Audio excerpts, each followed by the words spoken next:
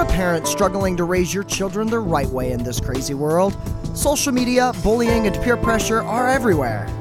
Teaching Children Excellence is your weekly sidekick in your battle against average. Each week, ATA leadership coach Zach Hayden discusses how you can beat average and help your family strive for excellence. So let's get to it.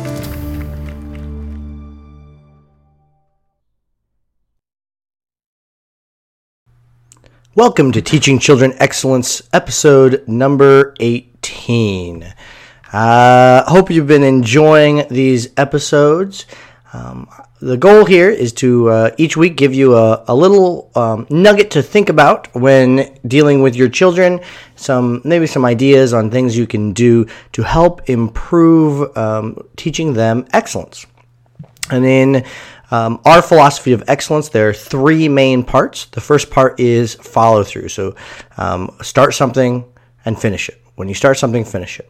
The second part is making sure that you pay attention to the details. So it's more than just doing the minimum amount. It's about getting all the details in. And then the third part is making sure that you are happy but never satisfied. So you celebrate your victories, and though you still look to improve yourself. Always working to strive to be better. Now, this week, I want to talk to you about a topic that I just did a webinar on for our leadership students at ATA Excellence Martial Arts. Each month, we have a special webinar for our leadership students, and this month, we talked about gratitude. This is one of the top character traits by Character Labs. It's a great resource online if you go to characterlabs.org and check out the research they've done on helping create successful people. They looked at a lot of different life skills, a lot of different traits, and one of those traits was gratitude. They narrowed it down to 7 main traits, and gratitude is one of them. So that's what I wanted to talk to you about real quick today. One of the great things about gratitude is not only does it make you feel better when you are a grateful person, but it helps the other person that you're grateful for, that you express your gratitude to, which is really an awesome thing. And they've done studies. There's a great YouTube clip. If you go out there and get on YouTube and search for the science of happiness and gratitude.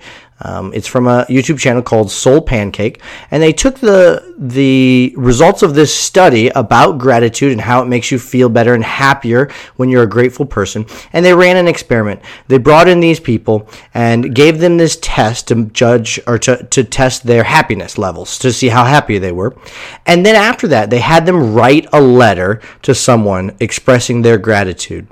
So some wrote them to their parents, and some wrote them to their, a former teacher or spouse. And then afterwards they said, hey, would you be willing to call this person and read them this letter? So then they called them and they read them the letter, and there were tears and people were really, they just felt really great about it. And then afterwards they took the test again to measure their happiness. It was a slightly different test, so they didn't know exactly what they were measuring. And their happiness went up, their state of being. So this idea of being a grateful individual is something that we need to instill in our children, to have this idea that we have so much to be grateful for, and to just look and find those things. So a couple of quick tips that you can that you can do with your family. One, just look for the times that you are not so grateful, or your kids express a phrase that isn't very grateful, or express a phrase that is dismissing the blessings that they might have, and help them to see that phrase in their life. So see how they think that, or how they express that, and help them to see the things that they can be grateful for. So train them to see those ungrateful thoughts and replace them with more grateful thoughts. That's going to go a long way. Another thing to do is to find a way to serve. So, volunteer sometime at a, local shelter, or, collecting canned foods or whatever it might be, and talk about the opportunity that you have to help other people and how we should be grateful for that. And then third, and this is probably the easiest one to start with and can make the biggest difference, is to start a gratitude journal. So help your family, maybe as a group, as a whole family, at dinner each night or before the kids go to bed, have them say 3 things that they were grateful for that day and why they were grateful for that. Do that each night to help them just see all these things in their life to be grateful for. And the studies show that this helps them in school. This helps them with learning. There are so many great benefits to being a grateful individual and cultivating this gratefulness in your life. And by starting a kind of gratitude journal with your family, you can help them with that. So that is my tip for the week, is to really be a grateful individual. Model that for your kids. And then do some things like start a gratitude journal with your family that will help them learn to be more grateful. That's my tip for the week. Start your gratitude journal, and we will see you guys next week.